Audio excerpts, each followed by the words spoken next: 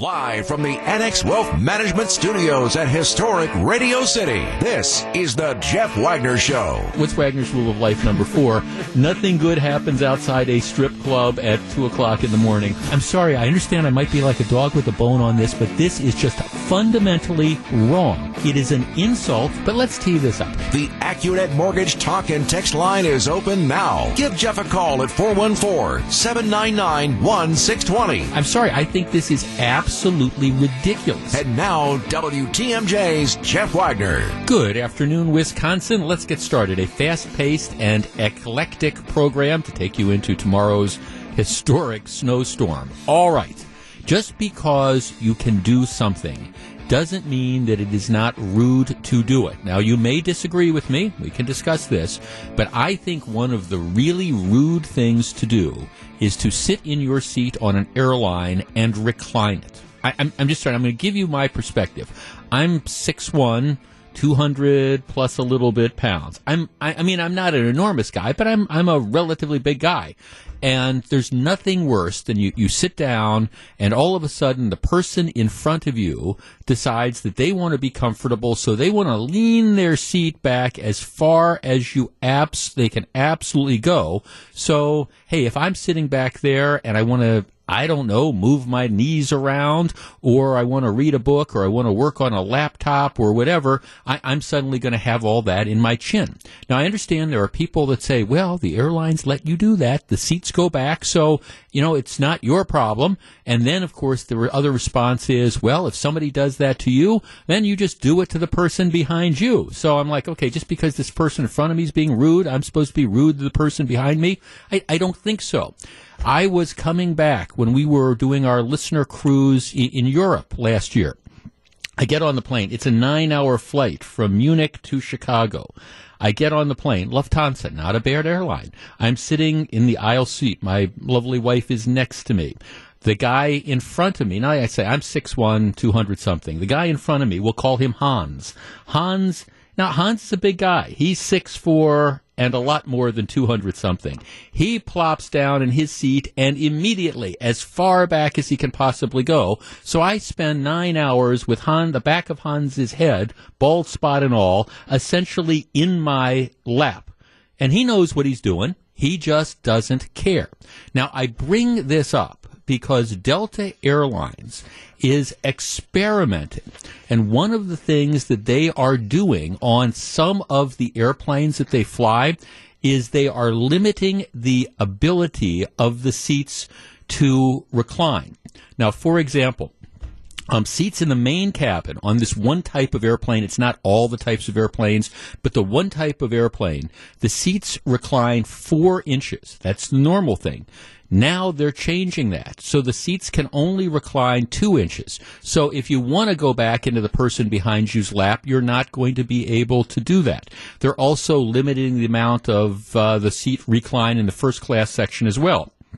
Some airlines are doing that because they're considering, is this a way we can add seats? If we cut out a couple inches here and a couple inches there, can we add an extra row of seats? Delta says that's not why they're doing it. They're not looking at adding more seats. They just don't want people reclining and getting into other people's space. 414-799-1620. That is the AccuNet Mortgage talk and text line. All right. The airline is saying, hey, look, we think we have this problem here, and what we're going to do is we're going to limit the ability of these seats to recline. You can still go back just a tad, but instead of 4 inches, you can only go back 2 inches. 414-799-1620, that is the AccuNet Mortgage talk and text line. Would that make you more likely or less likely to fly on these different planes? For me, and again, what governs what airline I fly on is what's the times, is it going where I'm going, and things like that. But from the perspective of enjoyable air travel, I'm sorry, I just think it is incredibly rude to recline your seat. And again, it starts this chain reaction. I resist the urge to do it. I'll look behind me and I'll say, I understand Hans is back and he's almost in my lap. I just, even though that's the case, I don't want to go back and do the same thing to the person who's behind me. 414-799-1620. That is the AccuNet Mortgage talk and text line. I fully support what Delta is doing. And again, it's not designed to reduce legroom. They say it is a passenger comfort issue.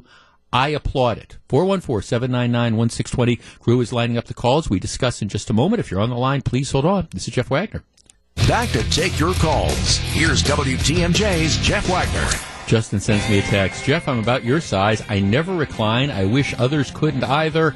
I applaud what Delta is doing. Here's another one. Jeff, when this happens to me, I turn on the air conditioning nozzle as fast as I can. I put it up at full throttle. Well, there's that. I always kind of wonder if that's when somebody's reclining and their head is essentially in your chest, whether that's the time you should develop that kind of chronic cough or something like that. I think it's rude to do it. I know you can, but I applaud these airlines. I mean, I think Delta's doing the right thing, saying we're going to limit your ability to recline. Let's start with Tom in Bayside. Tom, you're on WTMJ. Hey, Jeff. Good afternoon. Good afternoon, sir.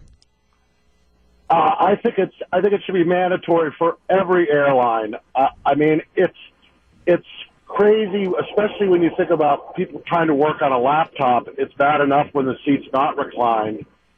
And, right. I flew back from South America yesterday, and a guy that wasn't very tall immediately reclined it, and the seat was right in my face. Yeah. The whole flight. Well, exactly. Now, maybe, Tom, 25 years ago when there was more space on airlines and it wasn't that big a deal and you had more leg room, okay, maybe, the full recline wasn't that bad a deal. But on the way these things are modernly configured, somebody goes back all the way, and you're right. If you're of any size at all, they're in your lap, for goodness sakes.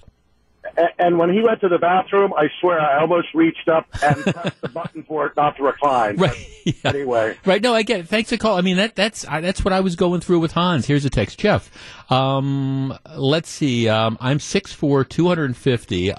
From Vegas to Milwaukee, I got my own Hans in my lap, and he said, I'm in the back row, and the flight I was on, the back row seats can't recline. I asked that Hans be moved. I asked that he move or pull up his seat, and he refused. I asked the flight attendant, but there was nothing they could do. 3 horrible hours with a snoring drunk in my lap. So, yes, I would choose a plane that offers restricted reclining options. 414-799-1620. Let's talk to John in Oconomowoc. John, you're on WTMJ. Yeah, Jeff, I'm in complete agreement, and I would go further. There shouldn't be any recline at all. I don't even like the 2 inches. I'd say 0 recline, and every airline it should be mandatory. It's really frustrating. Also, they'll wreck your laptop. If you're trying to get a little bit of work done, and they crank back, that little lever that lets the tray table down, that'll catch the top of your laptop. Okay. Watch the person destroy their laptop as the guy leaned back on it.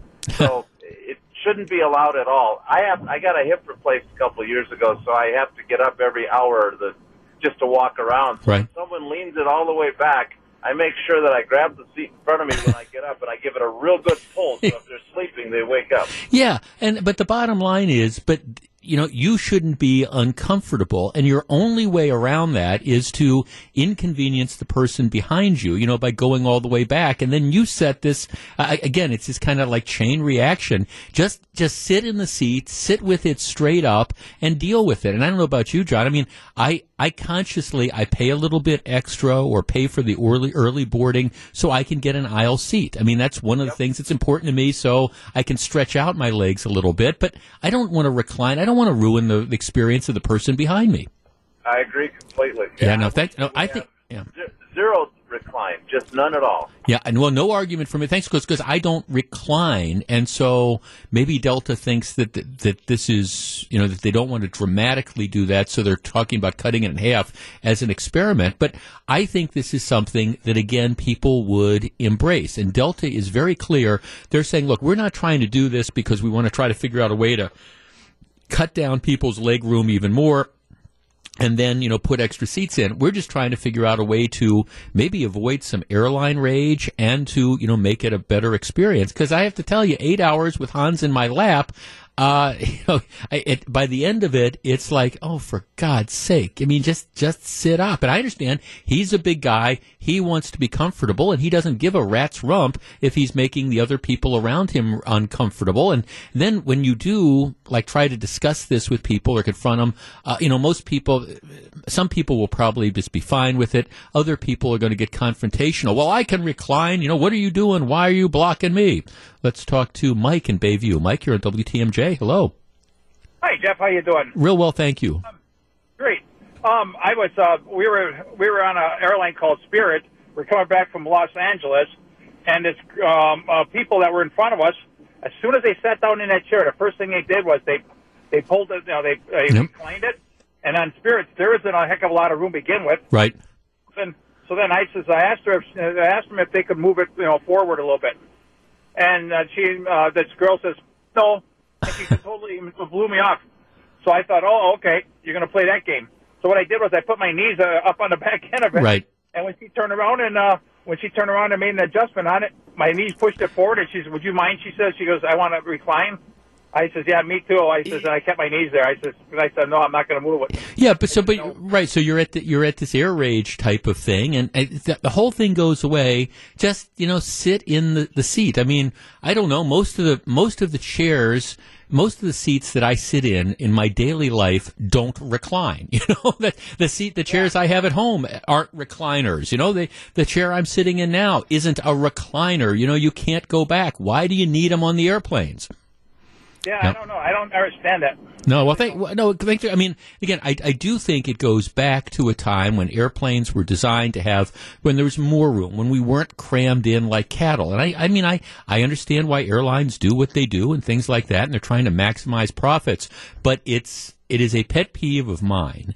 And so I was very, very glad that Delta is apparently starting to wake up to this, and they're saying, all right, let's try this out. I'm, again, with a couple of you who say, I don't think they should recline at all. Now, maybe it's a different thing if you want to pay the first class seat for the first class tickets and you want to sit in the seats where you can lay all the way back and sleep and stuff like that. But for your basic, normal, economy, regular class travel, sit in the seat and don't push back. This is Jeff Wagner. Back for more. Here's WTMJ's Jeff Wagner. All right, my favorite text of the day so far. Jeff, your listeners are all large, vengeful psychopaths.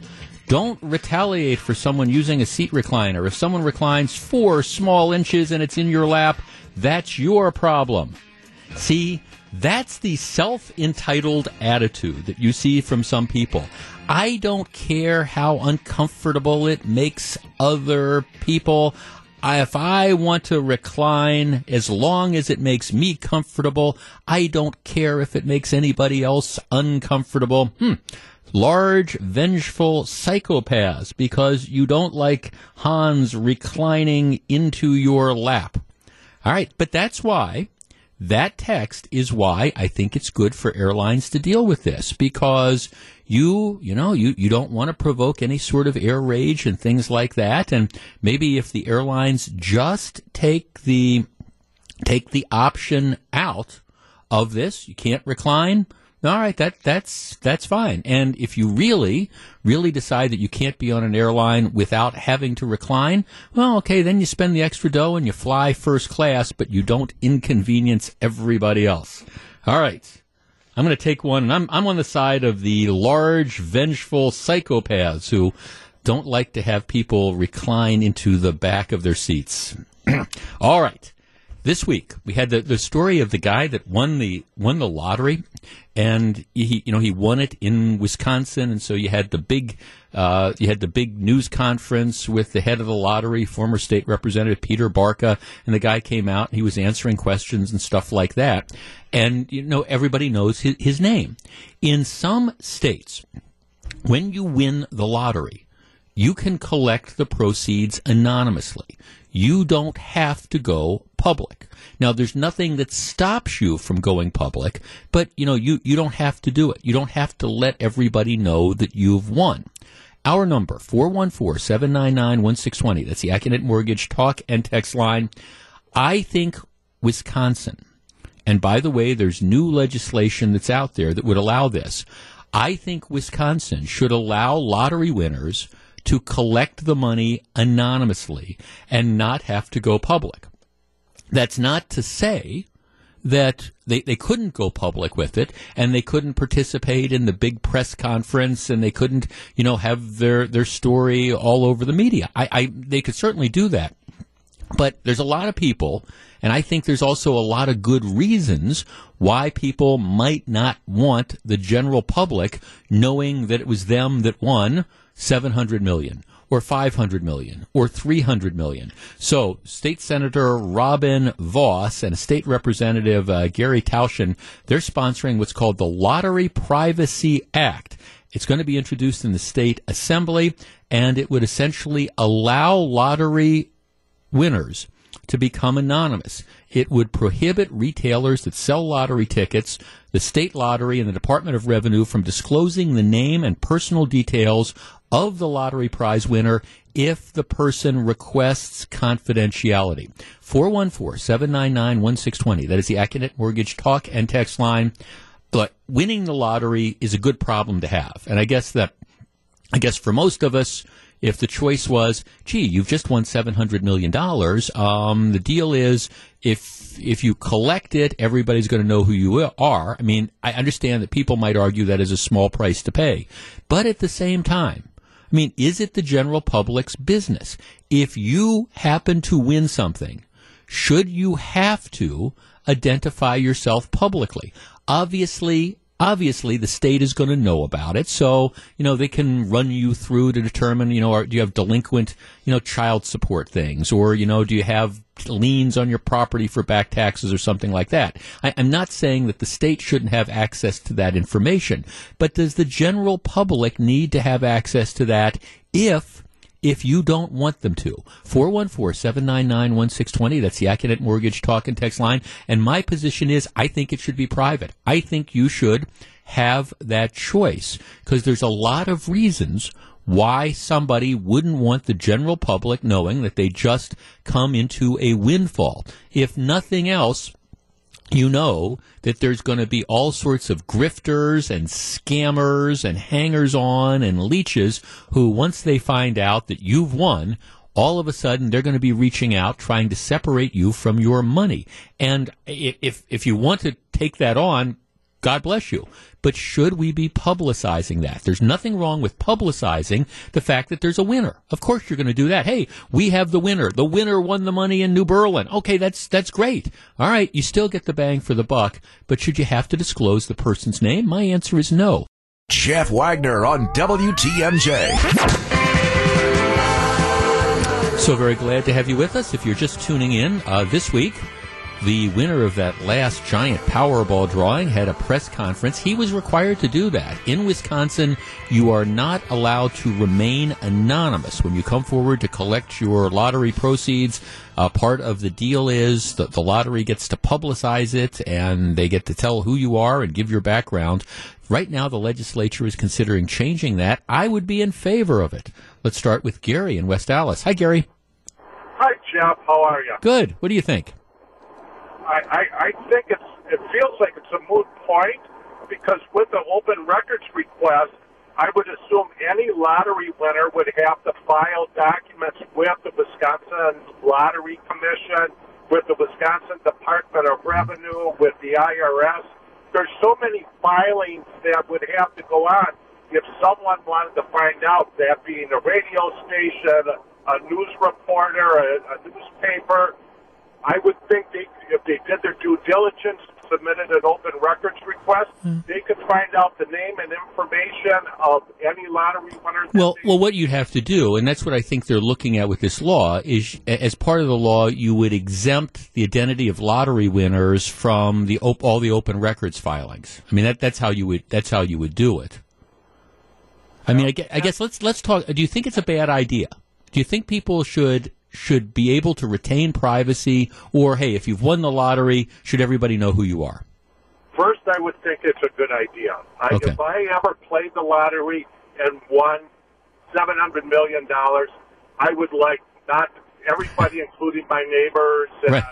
the distant relatives to know that I was a big winner. Right. No, thanks. And I guess I think that's the way the majority of people would feel. I mean, I have a text here from Carla who says, well, there's also the safety concerns that are out there as well. I think it should be initially suggested every lottery winner, they stay private, safety being the main reason. I mean, because, look, I understand that's a life-changing amount of money.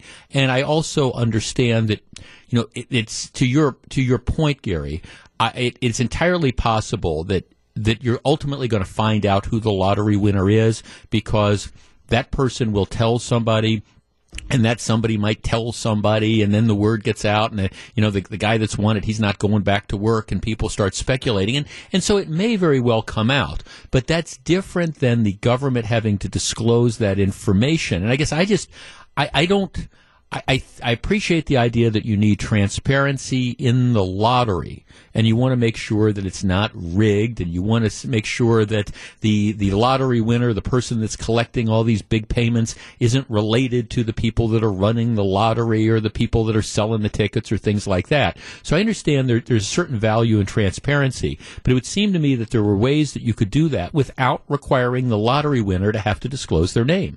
Don and Eagle. Don, you're on WTMJ. Hello.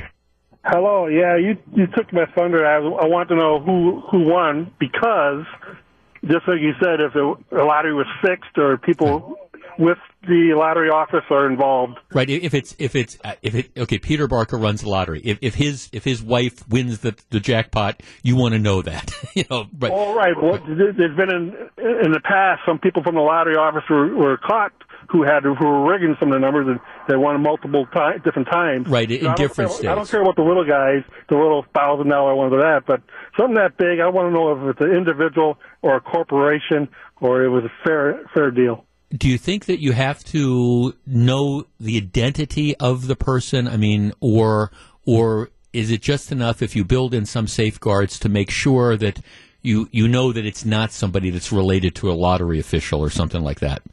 Yeah, I'm fine with that, but I just, there's a lot of money involved. Yeah. And I want to see, again, the right people get it. Right. The lucky people get it, not a corporation or these multi-lottery operations that are, right, rigging some of these lotteries. So thanks for Don. And I think that's fair. But let's be honest here. The reason the lottery publicizes the winner, it's not for transparency. The reason they publicize it is they want to, they use it as a marketing opportunity. You want to bring out the 24-year-old guy from West Dallas who won the lottery ticket. And now everybody else sees that and says, heck, it happened to the guy who, just won the lottery ticket. If it happened to this guy who stopped off and bought $10 worth of lottery tickets. I admit my favorite part of the whole story is he said, well, I was looking at the lottery tickets and I bought $2 worth of lottery. Me and my girlfriend bought $2 worth of lottery tickets, and those didn't win. And then I looked at the $10 that I bought, and mine won. Thinking, okay, that's okay, honey. The ones we had didn't work, but the ones I had did. I just love that part of the story on so many different levels. But I mean, look, the reason the lottery wants to hold those press conferences is they want all the free publicity. We carried it. All the TV stations carried it. It was on the nightly news, and they want to. It helps them sell more tickets because everybody sees that and says, "This could happen to me. I could be that next guy." So they run out and they, buy lottery tickets, and some people think it's a good investment. Some people think it's worth it. Some people think you don't. I mean, I don't care whether you buy lottery tickets or not. I just think, though, as a general rule, that you shouldn't have to give up your privacy. And candidly, when you hear a lot of these horror stories about people who win these big amounts of money and in the 5-year period they've peed it away, I think part of that is because of the public attention that they get. And again, if you want to appear at the big press conference and you want to have the parties and carry the big check, I think you have every right to do it. I just don't think you should have to do it. All right, when we come back, what is President Trump's obsession with John McCain? And is it getting him anywhere? We'll discuss in just a minute. Welcome back to Jeff Wagner on WTMJ.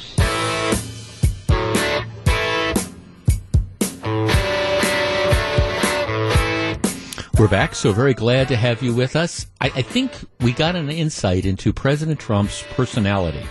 Back when he was not President Trump, but he was Donald Trump, self-proclaimed billionaire real estate developer who was running for office. And I remember the day this happened. He was addressing the annual Family Leadership Summit in Ames, Iowa. In Ames, of course, Iowa is where you have the first caucuses. And he's talking. And there's no question that there has never been any love lost between then Donald Trump and, at the time, living Senator John McCain. Senator McCain has subsequently passed away. And Donald Trump made in what I think is one of his more infamous comments when he's talking about John McCain. And he says, well, McCain's not a war hero. He's a war hero because he was captured. I like people who weren't captured. And, of course, John McCain was taken a prisoner of war for 5 years during the Vietnam War. He was a pilot. Donald Trump, meanwhile, in the whole category of people who live in glass houses should perhaps not throw stones, while John McCain was serving this country and was flying planes in Vietnam and, in fact, got shot down. Donald Trump, of course, received 4 student draft deferments between 64 and 68 and an additional medical deferment after he graduated from the University of Pennsylvania's Wharton School. Now, I mean, Donald Trump did what lots of people of wealth and stature did back in that time. He did everything he possibly could to avoid having to serve in Vietnam. Okay, so I'm not necessarily faulting him for that. He did what a lot of people did. He could have chosen to go a different route, but he didn't want any part of the military, so he and his family used every possible tool they could have to avoid him having to go into service. But having said that, to me, it takes a lot of, and I'll use the word guts, even though there's another word that's percolating in my mind. There's a lot of guts to say, well, he's not a war hero. He's a war hero because he was captured. I like people that weren't captured. Okay. So that, I thought, candidly, that was a low point in the campaign for then Donald Trump. I thought, I mean, really, somebody who's applied for these different deferments, they're going to be, dissing John McCain. Now, this battle between Trump and McCain, continued for the rest of Senator McCain's life, and it continues, John McCain, I guess, continues to bug Donald Trump from beyond the grave. The reason I bring this up is because the other day, President Trump is doing an interview with Sean Hannity, and he decides that he's going to, again, revisit the whole segment of John McCain. And, he's talking about the future of the affordable health care, and, he says, well, when he voted against this plan on Obamacare, McCain did the Republican Party a tremendous disservice, and he did the nation a tremendous disservice. It's unfortunate. He went thumbs down at the very last moment, and I thought it was a disgraceful thing to do, and very bad for our country, and very bad for health care. So, I mean, John McCain passed away. He's been gone for a while now. So you have the president decides that he wants to bring this up and diss John McCain. Last month, he said that he was never a fan of Senator McCain tweeting incorrectly that he tried to publicize a dossier alleging misdeeds by Trump. And, he boasted that he never got a thank you for giving McCain the kind of funeral that he wanted. All right. Our number is 414-799-1620. That is the Accunet Mortgage talk and text line.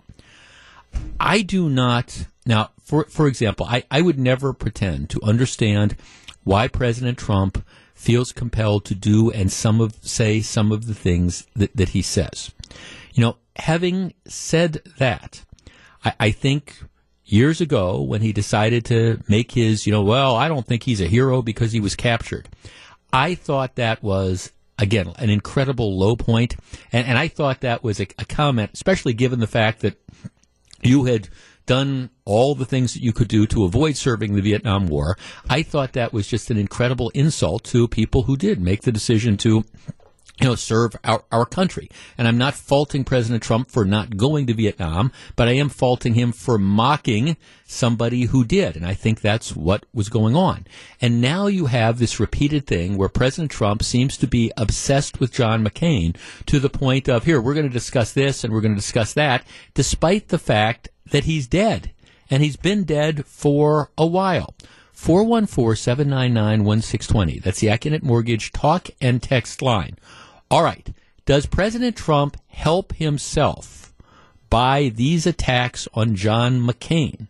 Or is this one of the things where you have a lot of average voters that just kind of roll their eye, including a lot of average Republican voters? And I understand John McCain has always been a controversial figure in the Republican Party, even though he was the Republican nominee against Barack Obama in 2008. But do you really want to pick this particular fight? I mean, it's one thing to say, okay, I don't think Joe Biden is a high-energy kind of guy, or to go after Elizabeth Warren.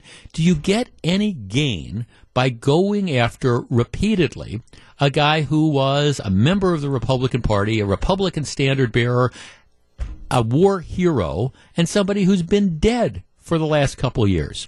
I don't get it. And to me, it says perhaps more about President Trump than it says about, well, certainly John McCain. Okay, is this a plus or a minus, or should he just knock it off? 414-799-1620. That's the Acunet Mortgage talk and text line. We discuss in just a moment. If you're on the line, please hold on.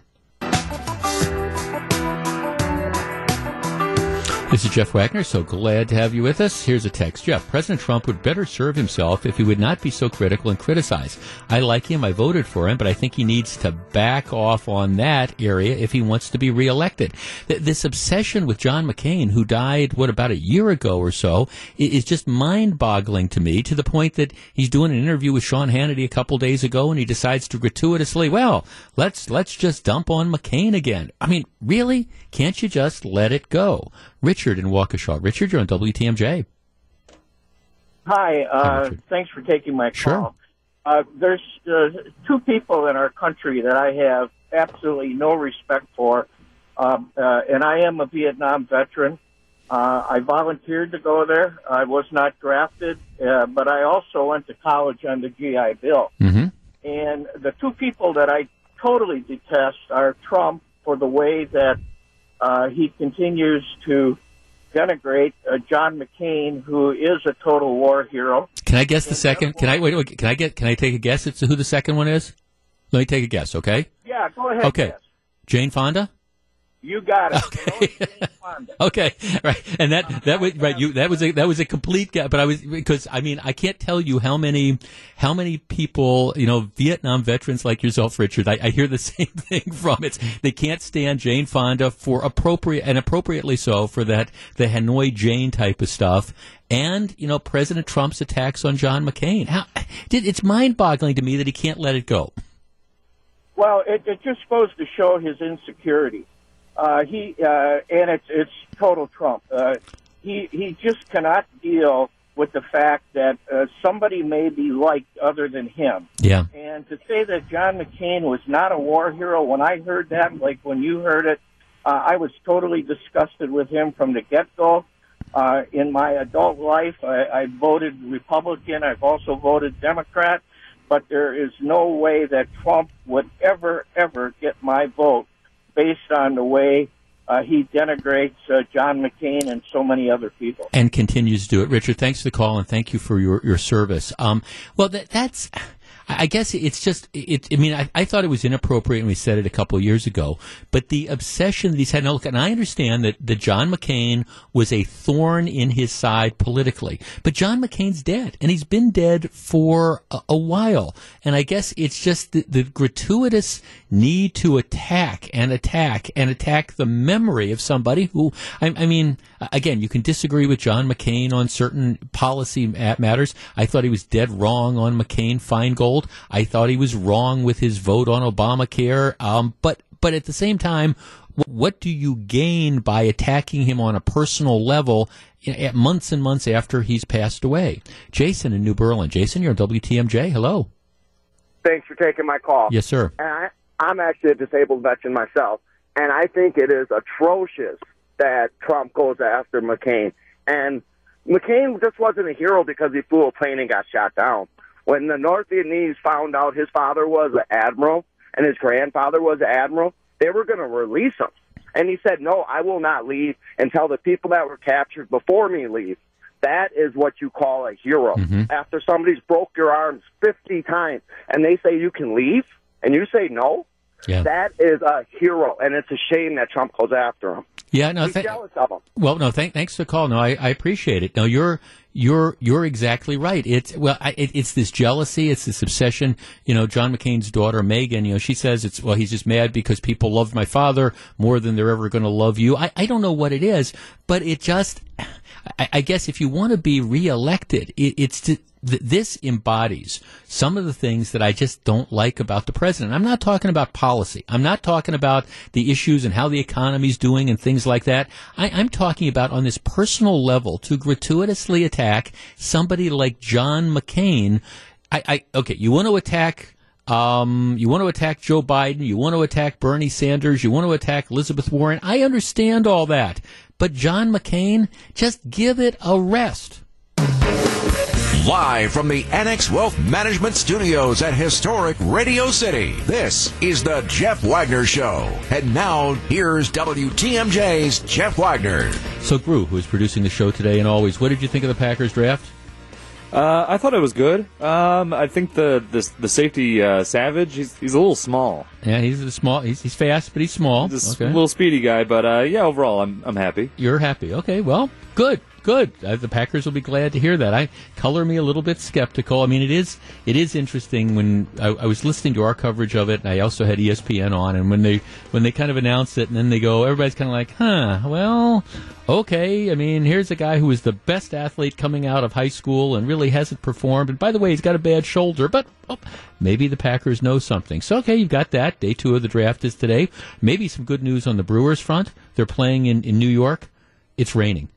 Because the Brewers are in a free fall, and I understand some of the people are saying, well, it's early, there's no reason to push the panic button. Truth of the matter is, given the Brewers' pitching, and I admit I was wrong. I thought it would be better. Given the Brewers' pitching, if you didn't have Grandal and you didn't have Yelich, I mean, they wouldn't be. They're 13-13. They're in 4th place in the division, but it would be a lot worse if it weren't for those guys. And you wonder where the help is going to come from. I'm just looking at the weather forecast this afternoon in New York. Heavy rain tonight. Rain early, low around 50. And then clearing up for tomorrow. So be interesting. Keep tuned as to whether they're able to get that game in tonight. But given the way they're playing right now, what did Greg Matzek say? Losers of 7 of 8 games. It's 4 in a row. Not very pretty right now. And I understand it's early. Maybe they can turn it around, but I'm not sure what the plan is to turn it around. But we do have the Bucks, and of course the Bucks game 1 against the Boston Celtics. That is on Sunday afternoon. You can hear it all here on WTMJ. Okay. We have, on 2 occasions at least, over the last couple of weeks, talked about the Milwaukee Police Department's chase policy. Everybody knows they changed their policy. They now chase cars that try to run from them. Imagine that. All right, now that story is out there, but there is a larger story that I want to discuss with you, and that is the number of car crashes in Milwaukee. Let me give you the numbers here. According to the police department, in 2018, there were 16,338 car crashes in the city of Milwaukee in 2018. Now, to give you perspective, 240 of those crashes were due to police chases. So, the number of crashes caused by police chases is statistically, it's insignificant compared to the overall number. 16,300. All right? That works out to an average of almost 45 car crashes a day in the city of Milwaukee. If you wonder why you hear all this lawyer advertising for that's it. I mean, 45 car crashes a day. I mean, people hurt, all those different things. 45 car crashes a day. 16,338 crashes. All right. That is 2,282 more than in 2017. So let's just kind of round this stuff off. Essentially, in 2017, for the whole year, there were 14,000 car crashes. In 2018, there were 16,300. And again, 240 of those was because of police chases. That's not what's driving the numbers. All right, it's up a little bit because the police are chasing, but the bottom line is, you go on the mean streets in Milwaukee, and you're taking your life into your own hands. If it's true, 45 crashes a day. So to me, yeah, it's interesting to focus on the chase policy. I believe the police should be chasing people that run away from them. But the bigger issue is the fact that you got 45 car crashes a day that are going on. And even if you take out the chases caused by the cops, that's 44 and a half car crashes a day. Our number, 414-799-1620. That is the Acunet Mortgage talk and text line. Here is my question, and it is a broader, open-ended question. What is going on? Why are the number of car crashes up so dramatically? 45 car crashes a day. Now, not all of them, thank goodness, take people's lives. Not all of them result in serious injury. Is it distracted driving? Has the word not got out that you can't text and drive? Is it just a general, we don't care? Is it inattentive? What do you think is going on? Because alarm bells should, in fact, be going off if you've got 44 or 45 car crashes a day in the city. 414-799-1620. That's the Acunet Mortgage talk and text line. What's going on here? Let's start with Mike on the northwest side. Mike, you're on WTMJ. Hello. Yeah, hey, good afternoon, Jeff. Hi. My thoughts are that it goes back to the no chase policy, that cops are letting people go without chasing them and if it's not reckless driving, it's inattentive driving, it's just like going all over the road, and I think just stems from that. Mm-hmm. So you do attribute a lot of this back to the last 5 years, and then we're just going to let people drive off and not pay attention, and we're not going to follow them. Absolutely. Okay, thanks. I think that's a factor, but I think it's a lot broader than that, and I think there's, at least in my opinion, I think there's a couple of things that are going on. One is, I think that there is a criminal element here. There's more car thefts. Car thefts are up dramatically. There's more reckless driving. There's more people behaving in an irresponsible fashion because they're not afraid of the consequences. I think that leads to the car crashes.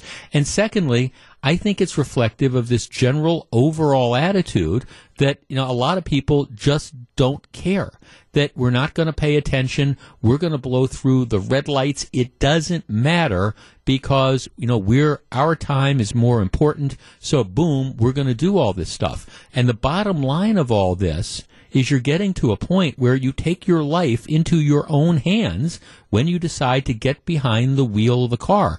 And that is perhaps the scariest thing of all. 414-799-1620. That's the Acunet Mortgage talk and text line. My guess is, if you do any amount of driving around here, you can recount stories, probably 3 or 4 stories a week, where you watched somebody blow through a red light or blow through a stop sign or pass you going 70 miles an hour in a 30-mile-an-hour zone driving through the bike lane. And you saw this. I see this 2 or 3 times a day on a regular basis. And I think, quite candidly, it is but for the grace of God that these numbers aren't even a lot higher. 414-799-1620. That is the Acunet Mortgage talk and text line. Is driving a car and the reckless driving, is it in fact out of control? 414-799-1620. My answer is yes, and these numbers tend to back that up. We discuss in just a moment. If you're on the line, please hold on. This is Jeff Wagner.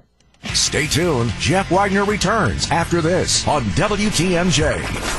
Brewers baseball is the sound of summer. Beer, peanuts, water. Christian Yelich and the crew are in New York for a weekend set with the Mets. Our Brewers game day coverage starts tonight at 5:35. We're the home of the Brewers. At the track, looking up, gone! WTMJ.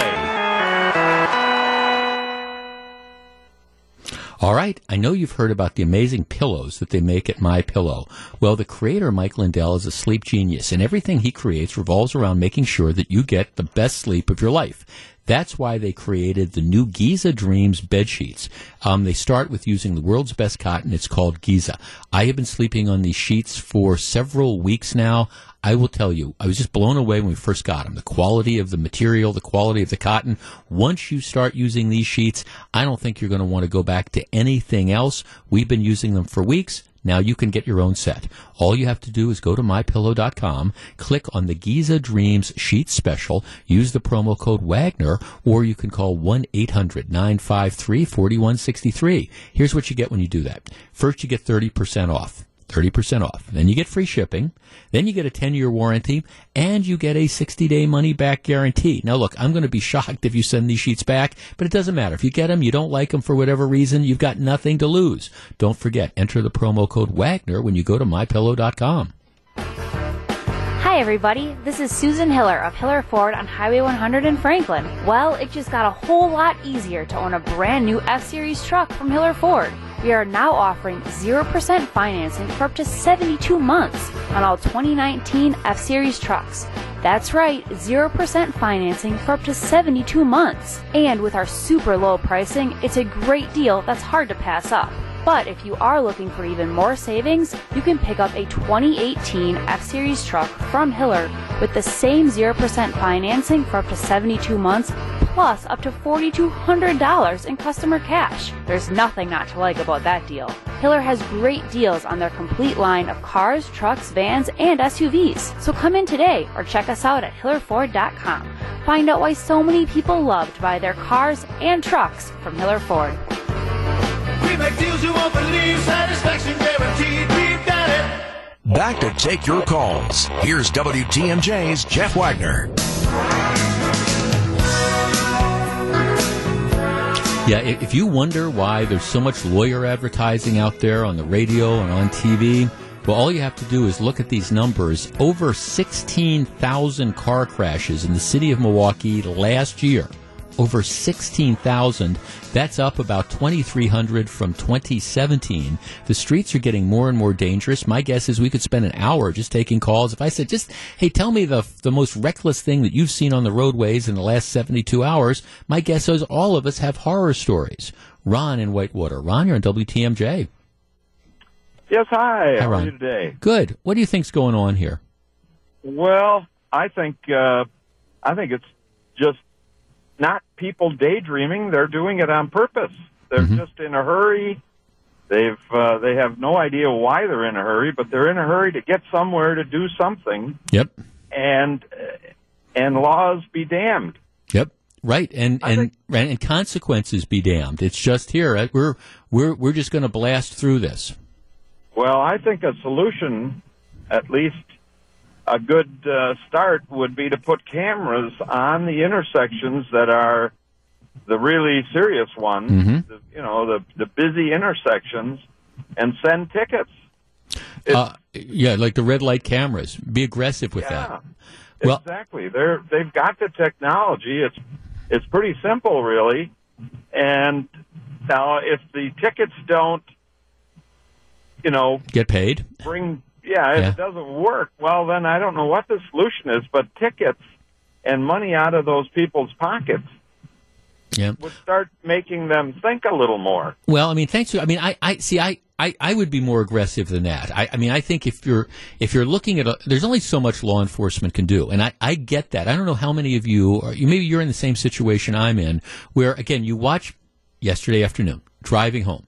I'm getting ready to make a left turn onto the freeway to go north. I'll tell you where I am. I'm on Port Washington Road, just a little bit south of Bayshore. I'm getting ready to turn onto the freeway. So there's a light.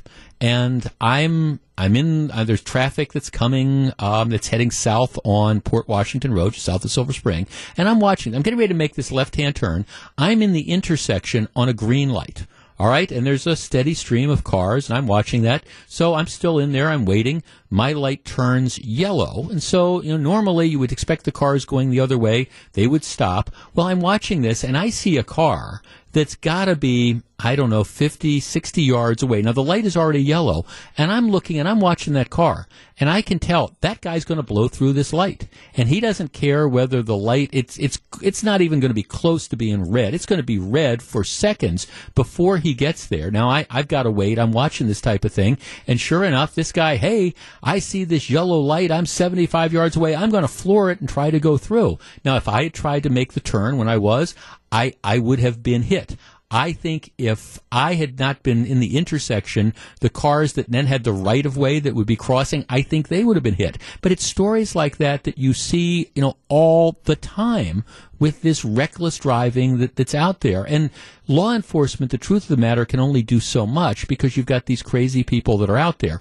Now, part of the thing that I would do, and I know some people think it's too extreme, is, when I find people driving without licenses or driving with suspended licenses, I'm taking the cars. And I know some people say, oh, you can't do that. Folks can't get to work. Well, if you're not supposed to be driving, you're not supposed to be driving.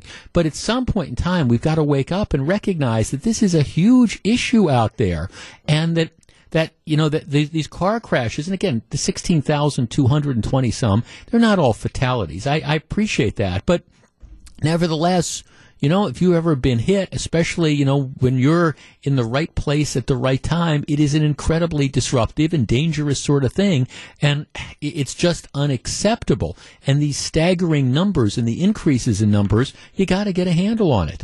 Tim in Milwaukee. Tim, you're on WTMJ. Hi, Jeff. Hi, Tim. Thanks for my call. Sure. I think you can trace a lot of this back to when I was a younger man in the early 80s. You took drivers in high school. Right. You spent an entire semester learning the ins and outs and safety, and especially the death behind the wheel video that everybody got to watch. And like your screener said, he goes, well, I didn't have that in high school. I'm not a bad driver, and I'm not trying to lump everybody into that. But kids don't spend enough time learning how to drive properly nowadays, and I think it could lead to a lot of the recklessness. Right. Well, I think that's part of it. Yeah, thanks. I appreciate that. I got to think it through. I don't know that I believe, though, that it's people who don't know how to drive. I think it's people who know how to drive and just don't care. Now, there is a percentage, and they don't break it down. Of those 16,000 plus crashes, we know that 240 were the result of police pursuits. What we don't know is how many involved stolen cars or people driving recklessly beforehand or running red lights or doing all that stuff. We don't have the breakdown on that but my guess is it's a substantial number as opposed to just the ordinary, fender benders where somebody stops and the other person, isn't paying attention and they have the rear end accident. My guess is it's a lot of it going on. But the spectacular reckless driving that we all see, that's the stuff that I think you need to, that needs to be dealt with. Frank in Bayview. Frank, you're on WTMJ. Good afternoon. Jeff, good afternoon to you. Thanks for taking my call. Yes, sir. Love the show. Thank you. Big topic for me. I have a big interest in this subject. I'm in my early 40s. Family and friends pick on me for being a slow driver, defensive driver. Right. But I can't count, Jeff, how many accidents I know for certain I've avoided by being a slow driver. Mm-hmm. Very recently, I got to a stop sign, and it's a four-way stop, and it's one of those stop signs where you kind of know no one's going to be there. Right. Stop anyway, and here come a couple teenage clowns, just zip right through it like it wasn't even there, and they actually laughed at me. Yep. Yeah, you're the chump because you've stopped at the stop sign. Yep. That's exactly right. My point is, it's indicative of this feed me now culture or narrative that we have with these kids these days. It's a societal thing.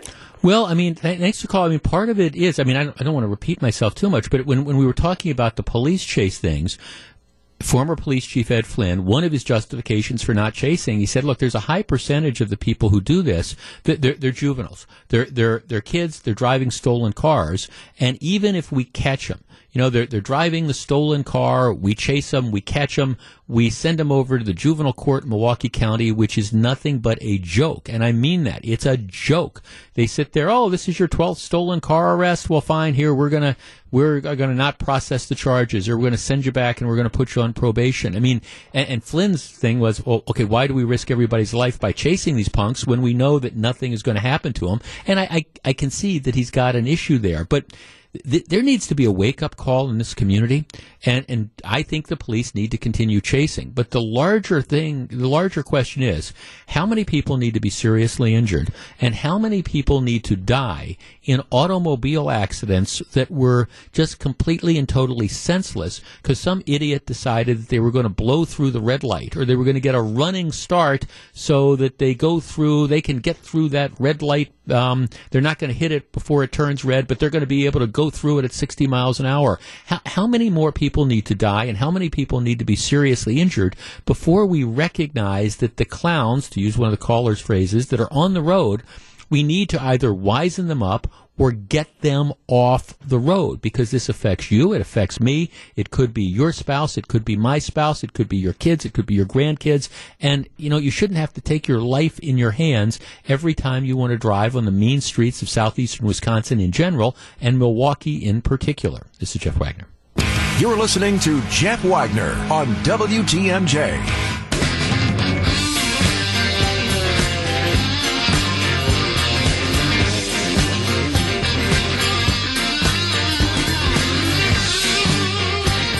It's Friday. Glad to have you with us. Brew, producing the show today. Do you know who Ken Kercheval is? You ever heard that name? No, I've never. You have never heard of Ken Kercheval? How quickly they forget. Have you ever heard of the television show Dallas? Oh, yes. Okay, Dallas, which was, and again, it's a generational thing, but Dallas, when it was first on, was an enormous hit. It played for most of its run on Friday nights on CBS, and it was, for most of the years, it was the most popular TV show around from 78 to 91. And of course, it created the legendary character of J.R. Ewing, who was created by Larry Hagman. And it was just, it was one of these things where he was the bad guy that you rooted for. And it was just, it would all those things that, you'd watch this stuff happen and he'd do these things and then you'd feel guilty about yourself because he was such a schmuck. But nevertheless, you found yourself rooting for him and everybody around him. He just destroyed everybody's lives around him. It just didn't matter. You had his brother, who was kind of an Abel and Cain story, and his brother was the good guy, Bobby, and he was sort of the bad guy. And you had his long-suffering wife, who he drove to alcoholism by cheating on her and doing all those types of stuff. And every good villain needs a foil. And J.R. Ewing's foil was this character named Cliff Barnes. And the whole plot line was that way back in the beginning, like J.R.'s father had screwed over Cliff's father, Digger Barnes. I'm embarrassed that I even remember that, but I do. But J.R.'s father had screwed over the Cliff Barnes' father, and so there was this rivalry / hatred between the two families that had now gone into the next generation. So Cliff Barnes was the guy who for 13 years he was the guy that was always plotting to bring down J.R. Ewing, and he was in love with J.R.'s wife Sue Ellen and all that type of stuff. And it was one of these, again, it was sort of like the Roadrunner and Wile E. Coyote, where Wile E. Coyote is always trying to figure out how to eat the Roadrunner. Cliff Barnes was Wile E. Coyote, and he'd always be trying to figure out how to eat the Roadrunner that was J.R. Ewing, and it just, at the end of the day, it never worked. J.R. always used to wriggle out for stuff. Well, it's tough to play that character and make it convincing. Just like on MASH, Larry Linville played the character of Frank Burns for years and years. It's tough to play that kind of loser character for years and years and still have people, pay attention to you and be sympathetic to you. In any event, Ken Kercheval, that was the guy that played Cliff Barnes. And then they brought him back when on TNT they rebooted the series from 2012 to 2014. Well, they brought him back, and the Barnes-Ewing feud had gone into another generation. But Ken Kercheval was the guy who played Cliff Barnes. He passed away this week, 83 years old, age of 83. And really, he didn't really do much after, Dallas went off the air, a couple, small TV shows and things like that. But that's was what he was best known for. He was J.R. Ewing's punching bag, and I thought, as an actor, I thought he was absolutely great at taking a really difficult role and making it believable. And Ken Kercheval passes away at the age of 83. Sail on. All right, here is the story that I want to discuss with you next. We're going to open up the phone lines in just a second. Wisconsin, a number of years ago, adopted concealed carry. We were the second last state to do it. And one of the arguments always was, well, you know, if you allow law-abiding citizens to carry firearms, what's going to happen is you're going to have all these unnecessary shootings and things of the like. It's going to turn into the Wild West. I always rejected that notion because I don't think we're particularly more bloodthirsty than other people are. But here's a story for people who might be opponents of concealed carry, and I want to share it with you. It's a story happened this morning, 4:30 a.m. in Chicago. So here's the deal. Guy is driving a 2015 BMW. Okay, he's on Wells Drive and State Street in Chicago. It's 4:30 in the morning. What happens is he gets rear-ended by as it turns out, it's a Volkswagen. So it's 4:30 in the morning, you're driving, boom, somebody rear ends you. The man gets out of the car to look at the damage. What's going on here? And then, this is the driver of the BMW, then goes back in his car to grab his cell phone, and he's going to call 911 or whatever. As he's going back and gets in the car to grab his cell phone, guy gets out of the VW, has a gun in his hand, walks up to the man who's now back in his car, demands the keys, all right, points a gun at him, all right, and then tries to, pull him out of the BMW, and they start to struggle a little bit, and so they're both kind of in the front seat of the car. Well, what the would-be robber doesn't know is that the guy driving the BMW is a concealed carry holder, and he's got a gun under the seat. And so what he does, this is the driver of the BMW, he reaches under the seat. They're kind of like grappling. He pulls his gun out from under the seat and shoots the would-be robber between the eyes. Shoots him in the head. Boom. Dead. Carjacking thwarted. So the follow-up is, this happened at 4:30 this morning. Later this morning, he is now, this would be he being the shooter, the guy who was about to be robbed. He's down at police headquarters. He's being questioned for, again, shooting the man with the firearm that he was legally allowed to carry. Okay, our number, 414-799-1620. That is the Accunet Mortgage talk and text line. Now, there's two ways that this could have gone, theoretically. One is the driver of the BMW, it's just his car. I mean, at the end of the day, it's just stuff. Instead of risking an encounter with an armed robber, he could have simply done what the robber demanded, given the robber his keys, got a description, and then called the cops after the guy drove off and let the cops do what they do. Instead, he decided to engage with the armed man, and in this particular case, he got the drop on him, he shot him in the head, and now the armed robber is dead. 414-799-1620. Did the driver of the BMW, do you think he handled this in the right fashion? Should he have resisted?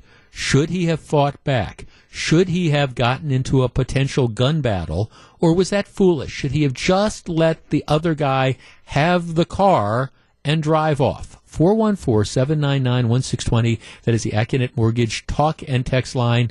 Was it foolish to engage? I don't think anybody can. I mean, I don't know for sure, but my guess is there's no way the police bring charges about this. This is a clear-cut case of self-defense. But he didn't have to do it. He could have just given up his keys and let the guy drive off. All right, was it irresponsible for him to engage? 414-799-1620. I'll tell you where I come down on this in just a minute. If you're on the line, please hold on. This is Jeff Wagner. Back to take your calls. Here's WTMJ's Jeff Wagner. So very glad to have you with us. Okay, this happened 4:30 in the morning today, outside on the streets of Chicago. If you're just tuning in, guy driving a BMW gets rear-ended by another car. He gets out, inspects the damage, is getting back in his car to grab his cell phone. Guy gets out of the car that rear-ended him, got a gun, says, I want the car. They struggle briefly. What the would-be carjacker doesn't know is the guy's got a gun himself under the seat. He grabs it, and he shoots the would-be carjacker between the eyes, kills him. And now the question is, apart from the legalities, and I think this is going to be a self-defense case, was it a smart thing to do to try to fight him off? He could have just given him the car keys and gone on with his life. 414-799-1620. Let's start with Quincy in Milwaukee. Quincy, hello. Hi, Jeff. What do you think? I think that he should have just let the robber took his car. I think it's kind of weird saying that, but he shouldn't have to shoot him in his eyes if he's getting robbed. Well, the guy sticking a gun in his face, I guess the question is, how do you know, how should the man know, it's 4:30 in the morning, that the guy is not going to shoot him as soon as he gets the car? I mean, should he take that chance? No, he shouldn't. But instead of shooting him in his eye, he should have just reported to the police that he was getting robbed. Okay. Well, thanks for calling. I mean, I guess that's an alternative, but I mean, I guess my point was, all right, let's say you comply. Guy in the VW gets out. He's got the gun in his hand. He says, give me your keys. The man gives him his keys. How do you know that the bad guy is that's all he wants, that he just wants the car? How do you know that the bad guy might not be some, I don't know, crackhead that decides I don't want to leave any witnesses, and he shoots him. 414-799-1620. That's the Acunet Mortgage talk and text line. And again, I don't think this is to me the question isn't, is this a criminal act? This strikes me as being clearly self-defense. Somebody comes up and sticks a gun in your face, that allows you to use deadly force. I would, under these kind of circumstances. That's what it seems to me, at least. I mean, other people will make that decision. But, of course, the man took a risk in trying to fight back. 414-799-1620. Adam in Brookfield. Adam, you're on WTMJ. Yeah, good afternoon. Hi, Adam. In this day and age, any assailant, at least to me, considers life to be very cheap. And if I only had a water balloon in my hand, I would do whatever I had to do to kill the assailant first before they got me. Mm-hmm. Because odds are you're going to get shot or knifed anyway. And so you're not going to take the chance that you just give the guy the car and he's just going to drive off happily. You're not going to take that chance. No, if someone approached me on the street and I was in my car and they ran up to me with a baseball bat in their hand, I'd run them over and deal with the courts later. Right. Because something's going to happen to you and you won't be around to defend yourself in court. Better to be judged by 12 than carried by 6. Is that what they say? Something like that. Something like that, yeah. Thanks for the call. 414-799-1620. Was it irresponsible for the guy to make the decision? Because the way I get the story, he didn't have to fight back. He struggled. I mean, he was confronted. The guy pulled the gun on him, and clearly, I mean, he took a risk. This story could have easily ended the other way, and that is that the would-be the guy that's being carjacked, that as he's engaging in the struggle, the carjacker pulls the trigger, and he never gets to pull out his gun from under the seat, and he ends up dead. So it could have easily gone the other way. In this particular case, it didn't. But was it a responsible thing to do to engage? 414-799-1620. Mark in Bayview. Mark, you're on WTMJ. Hello. Good afternoon. What do you think? I think he was 100% correct. I mean, if someone pulls a gun on you, you have to believe he's going to kill you. Right, or that they're willing to use it. Yep. Exactly. I mean, otherwise, why would they pull it on you? I'm not going to wait and find out if they were going to shoot me. I'm going to do everything I can to stop it before they shoot me. Right. And if that means, putting one between his eyes, well, right. He shouldn't have pulled the gun on me. Right. Now, it might be that, you're, because of the way, if the guy's got the drop on you or whatever, it might be that you don't think you can safely get to the gun. But what you're saying is if you think you can get to that gun, you're going to get to that gun and you're going to use it.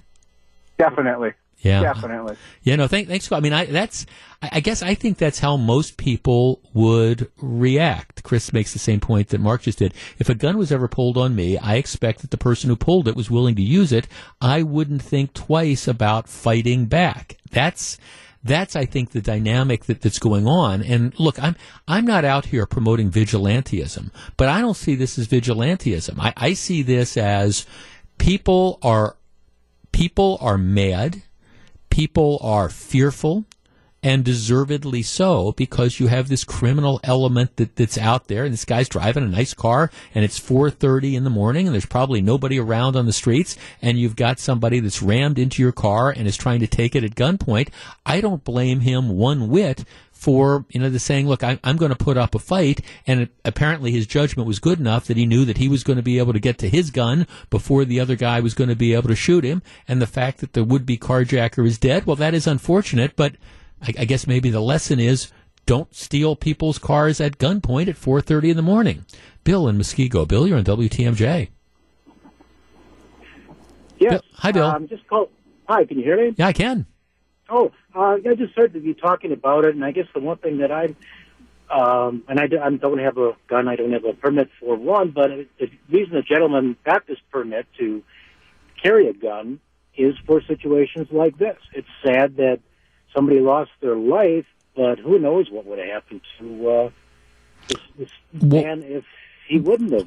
Well, right, and plus, okay, you let him drive off. Your gun is in the front seat of the car. Okay, now you've put another gun that's out on the street. No, I mean, I'm with you, and I guess.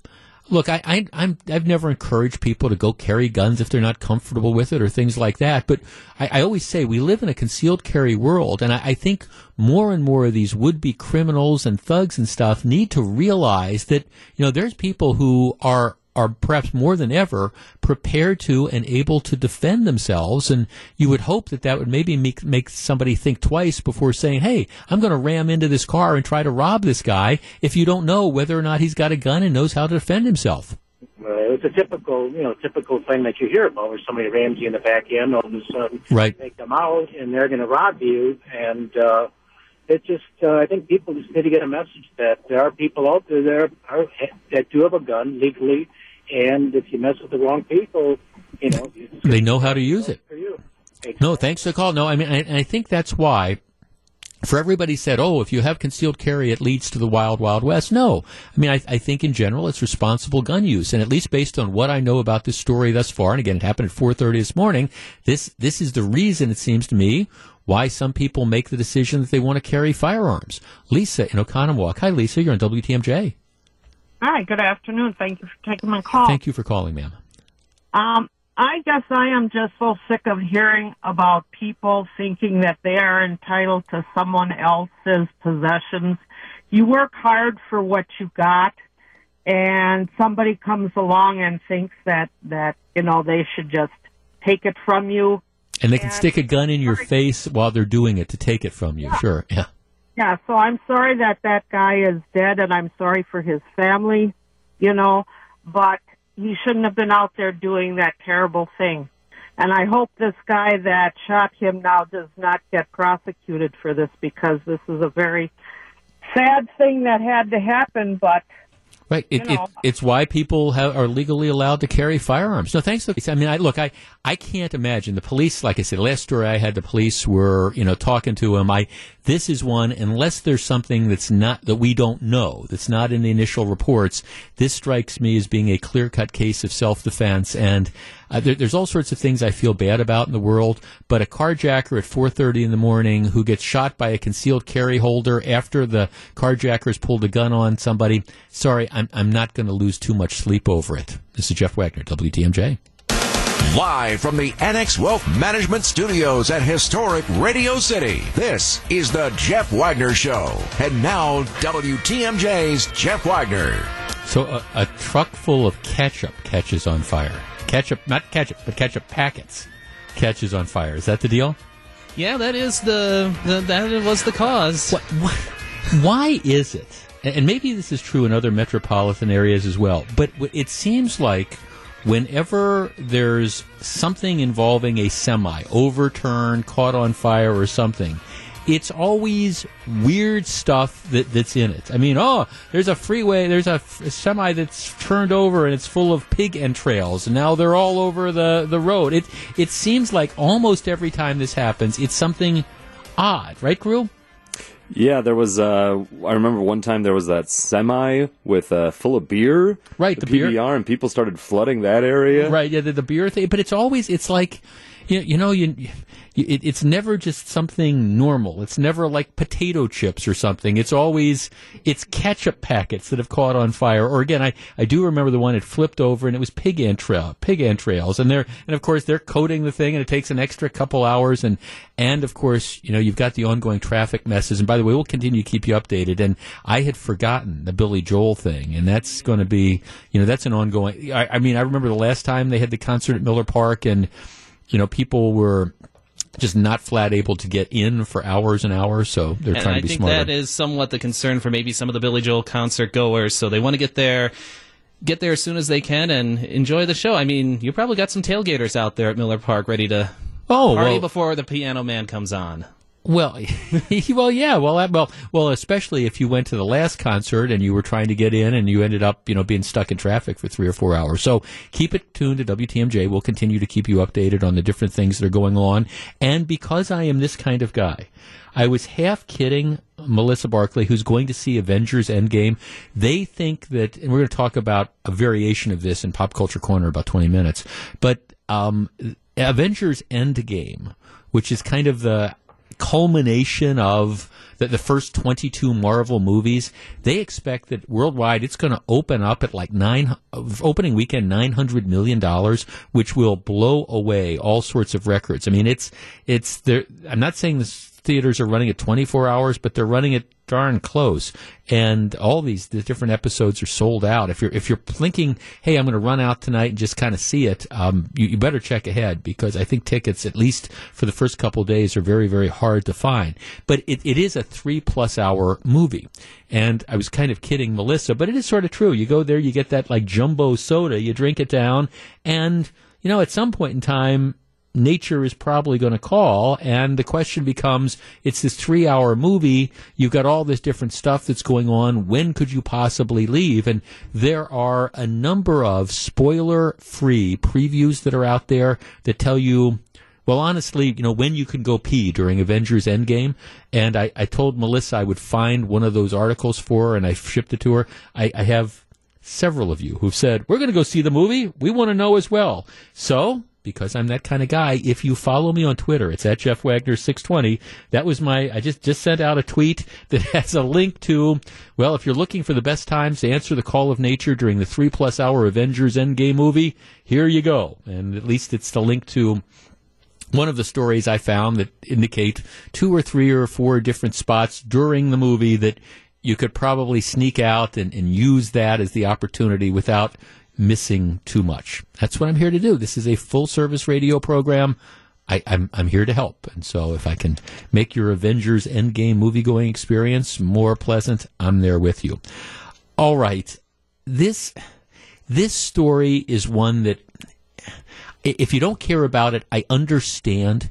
But I bring it up because it just says everything about how flat-out dysfunctional the city of Milwaukee is.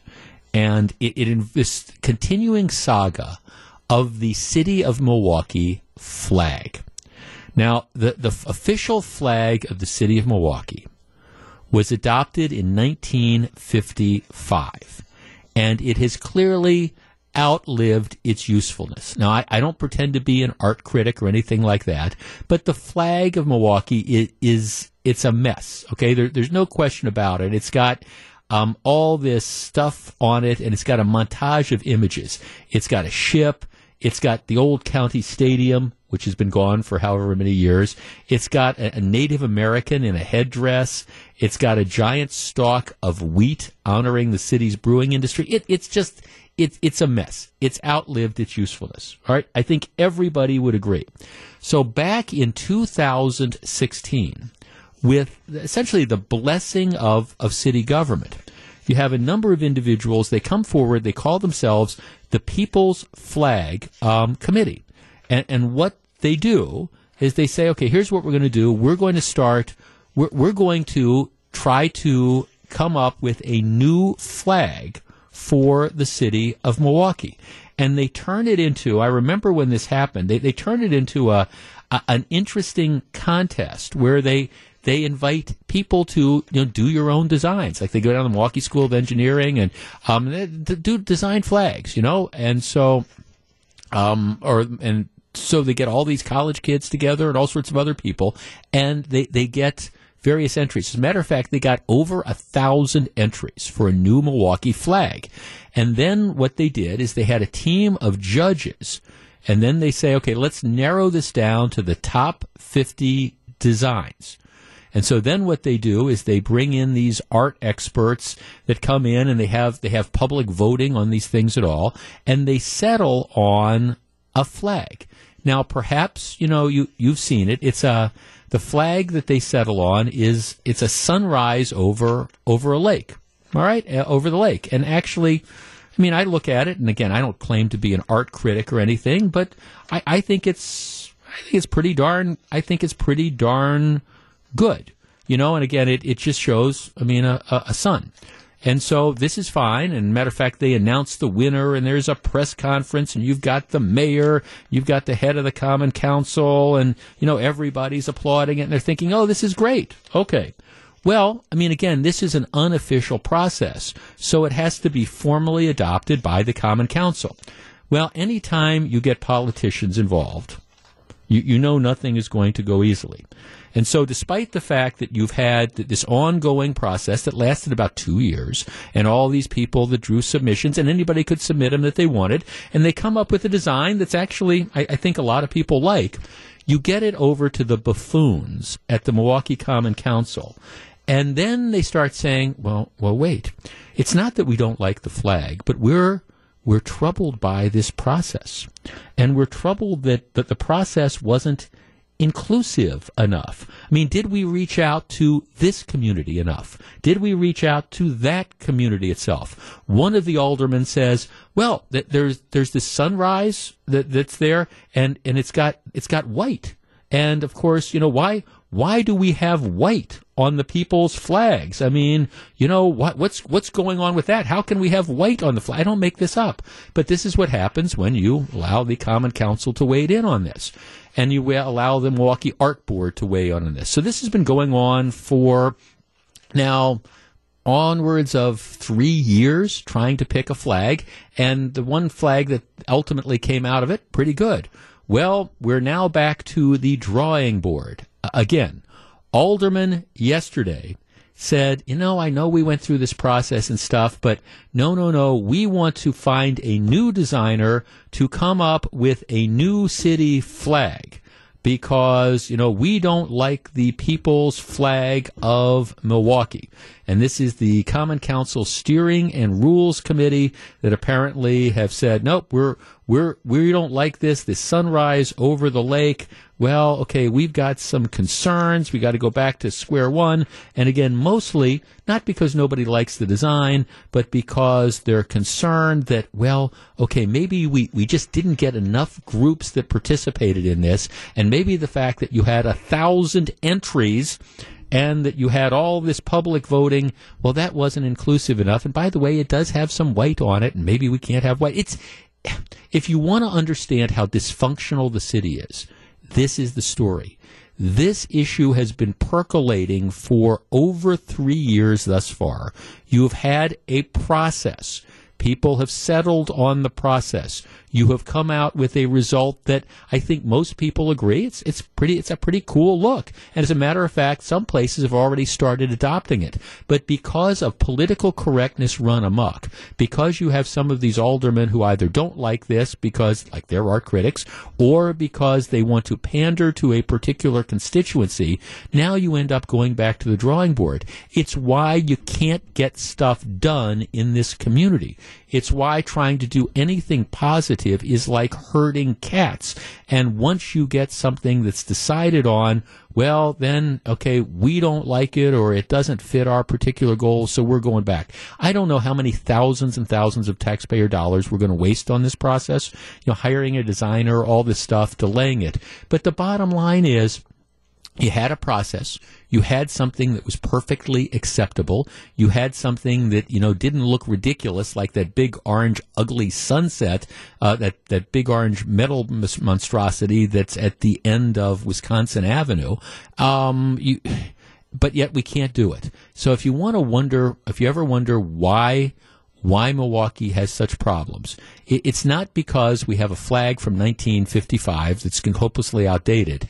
It's because when you try to do something positive and make some changes, well, you get all the usual suspects that decide that they've got a better idea, or that they want to pander to their own particular constituency, so we've got to go back to square one. And it's unfortunate because, do I care whether they adopt a new flag or not, or how soon they do it? No. But, you had a process, you followed the process resulted in a perfectly successful end game, and yet we don't want that because, well, it's just not politically correct enough. What do you do? This is Jeff Wagner. Jeff Wagner on WTMJ. So very glad to have you with us. President Trump coming to Green Bay tomorrow. I'm sure that will be a raucous situation. I said yesterday, and I stand by this, I think if Joe Biden is the nominee of the Democrats in 2020, and Donald Trump is the nominee of the Republicans, I think Biden beats Trump. I do. I think that if the Democrats, on the other hand, nominate the Bernie Sanders or the Elizabeth Warrens of the world, the far lefties, I think Trump ends up winning. That's kind of the dynamic. I essentially believe we are either a center-right or center-left country, and I don't think we're ready for the Medicare for all, and let's have the government pay off everybody's college loans, and let's tax people for the point of, income redistribution. I don't think we're ready to go to socialism. I could be wrong, but I don't think so. But I think if you have a center-left Democrat like a Joe Biden, he wins. Here's the thing, and I have no conviction on this. I'm not at all sure that even though Biden is the guy that's best positioned to beat Trump, in my opinion, I'm not sure he wins the nomination. And you're already starting to see this. Interesting piece in the New York Post today about how all the social justice warriors are out there and they're committed to just absolutely trying to destroy Joe Biden.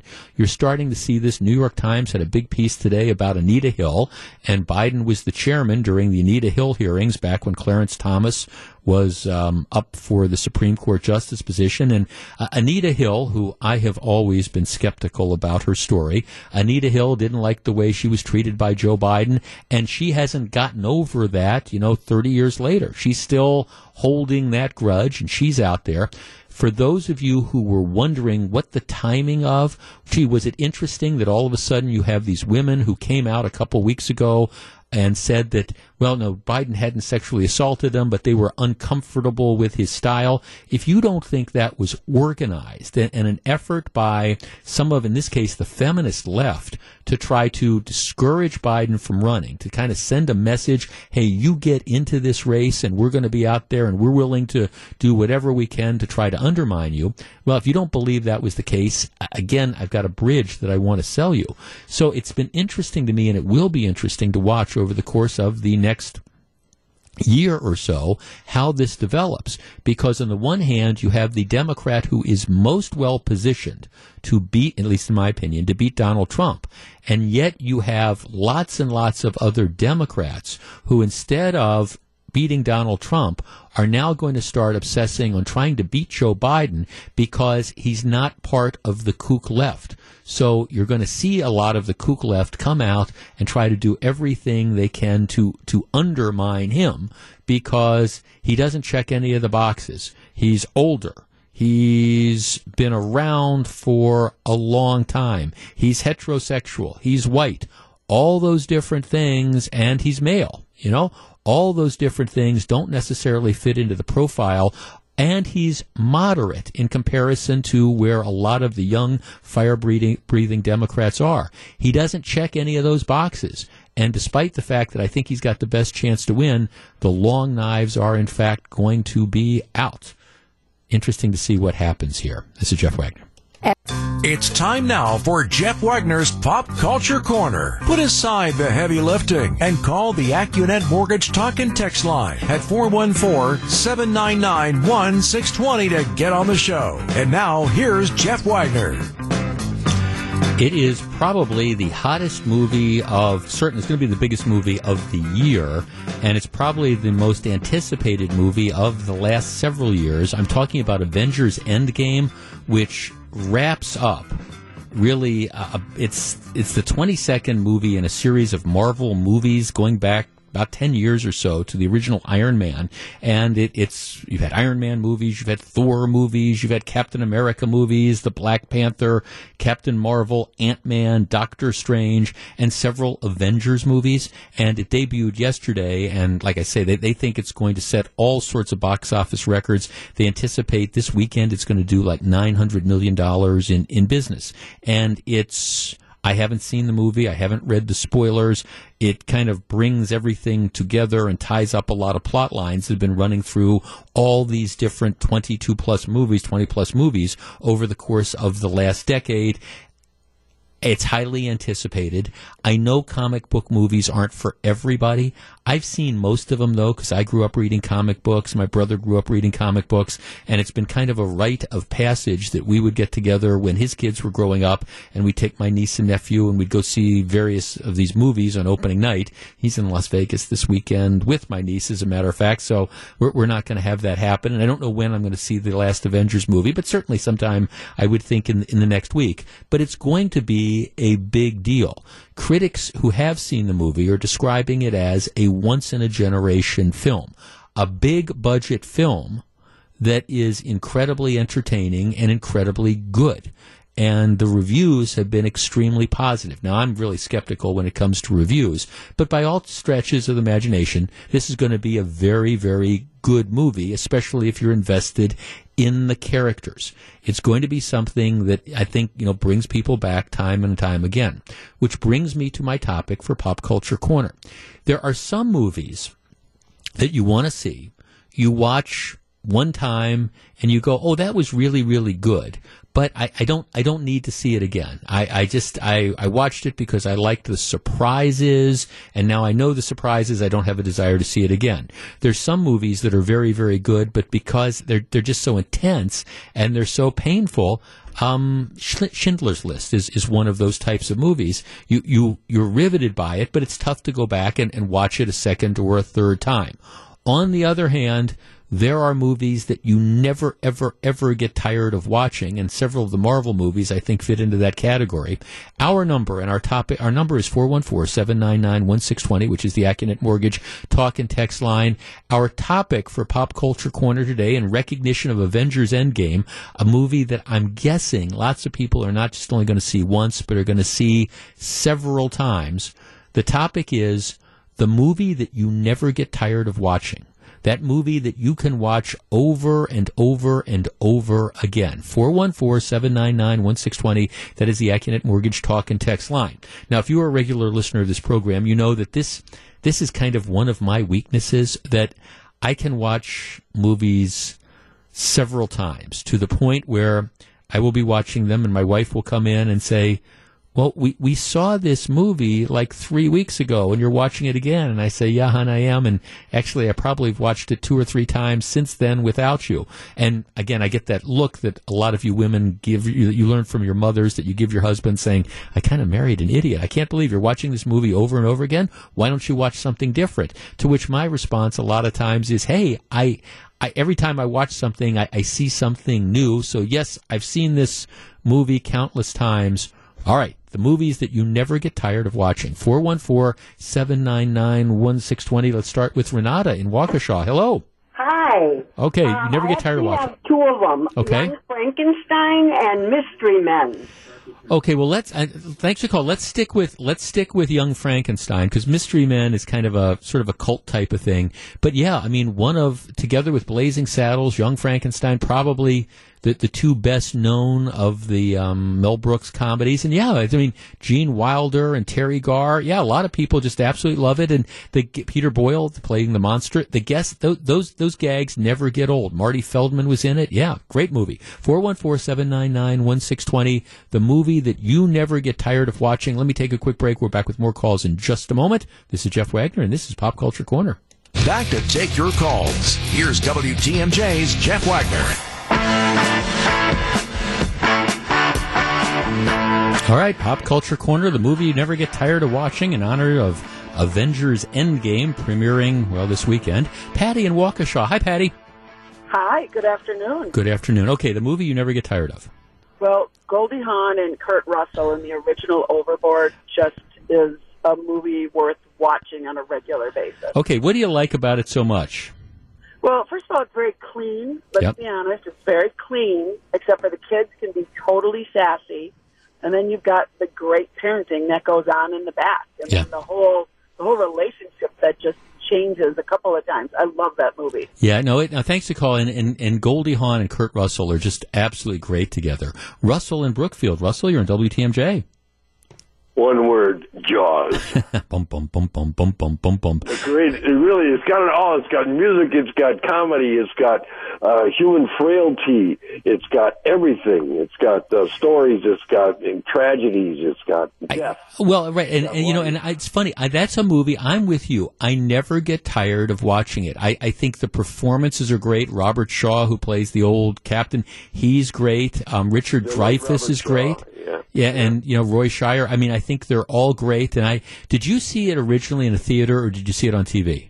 No, I saw it originally in a theater. I remember my bride just screamed like when that that eyeball came out of that in that underwater boat, whatever. And oh man, the reason I ask is I remember seeing it. I was in college at the time, and my date when the shark, you first saw the shark.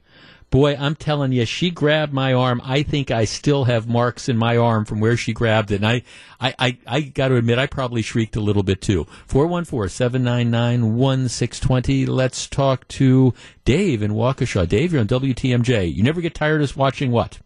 Hey, good afternoon. Hi, Dave. I think the big one is the ones that have the music attached to them that you sing along with. I think of my parents. I think of my kids. I think of my mom and the Sound of Music, and myself, I really have enjoyed The Greatest Showman. My wife, she watches Moulin Rouge. Right. And with our kids, they watch the Sing. All of them have music. And when you look at like YouTube, the videos that play constantly over and over, it's all the ones that are all about music.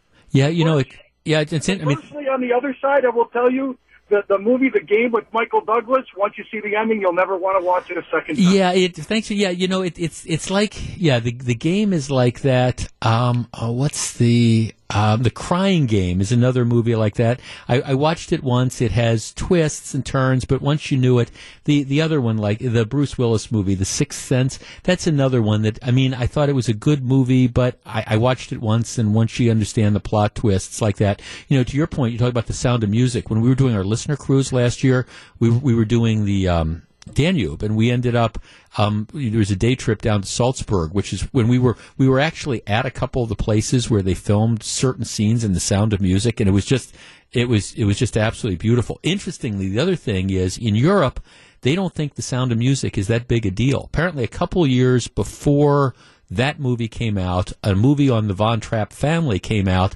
that did big business, and so everybody considered The Sound of Music to be derivative. So other than the fact that it's American tourists who come and want to, you know, see where they shot all these things, the locals, it's kind of like no big deal. 414-799-1620. Tim on the east side. Tim, hello.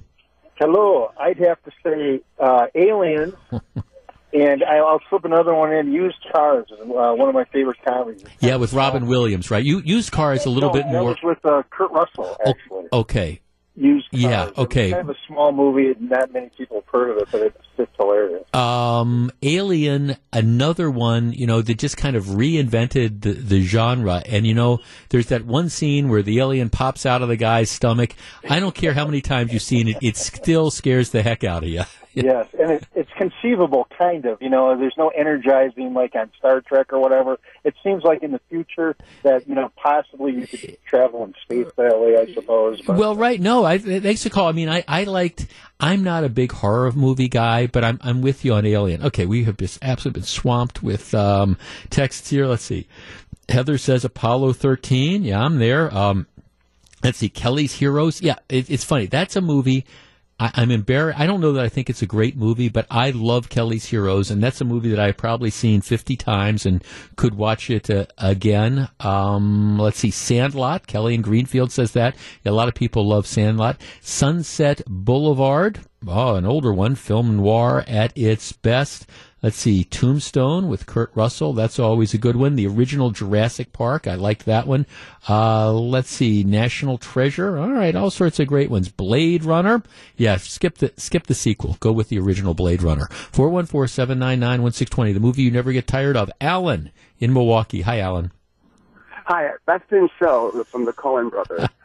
No, it's not. It's not the Coen brothers. It's the guys that made Spinal Tap. Right. Christopher Guest and stuff.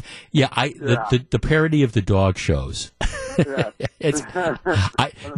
Right. Thanks for calling. I'm with you. I absolutely love that. Yeah, it's by Christopher Guest and the guys that did Spinal Tap and the folk singing one too, the Wind or something like that. I forget what the name of that was called off the top of my head. But yeah, I love the whole Best in Show thing because it's so. I get the impression that it is so true to life about what happens with those movies, with the dog shows. 414-799-1620. Bill in Greenfield. Hi, Bill. You're on WTMJ. Hey, thank you for taking my Yes, call. sir. I love this time of the day. Thank you. I was telling your producer, I'm tied between Tommy Boy and Tin Cup. I love them both. Yeah, Kevin Costner.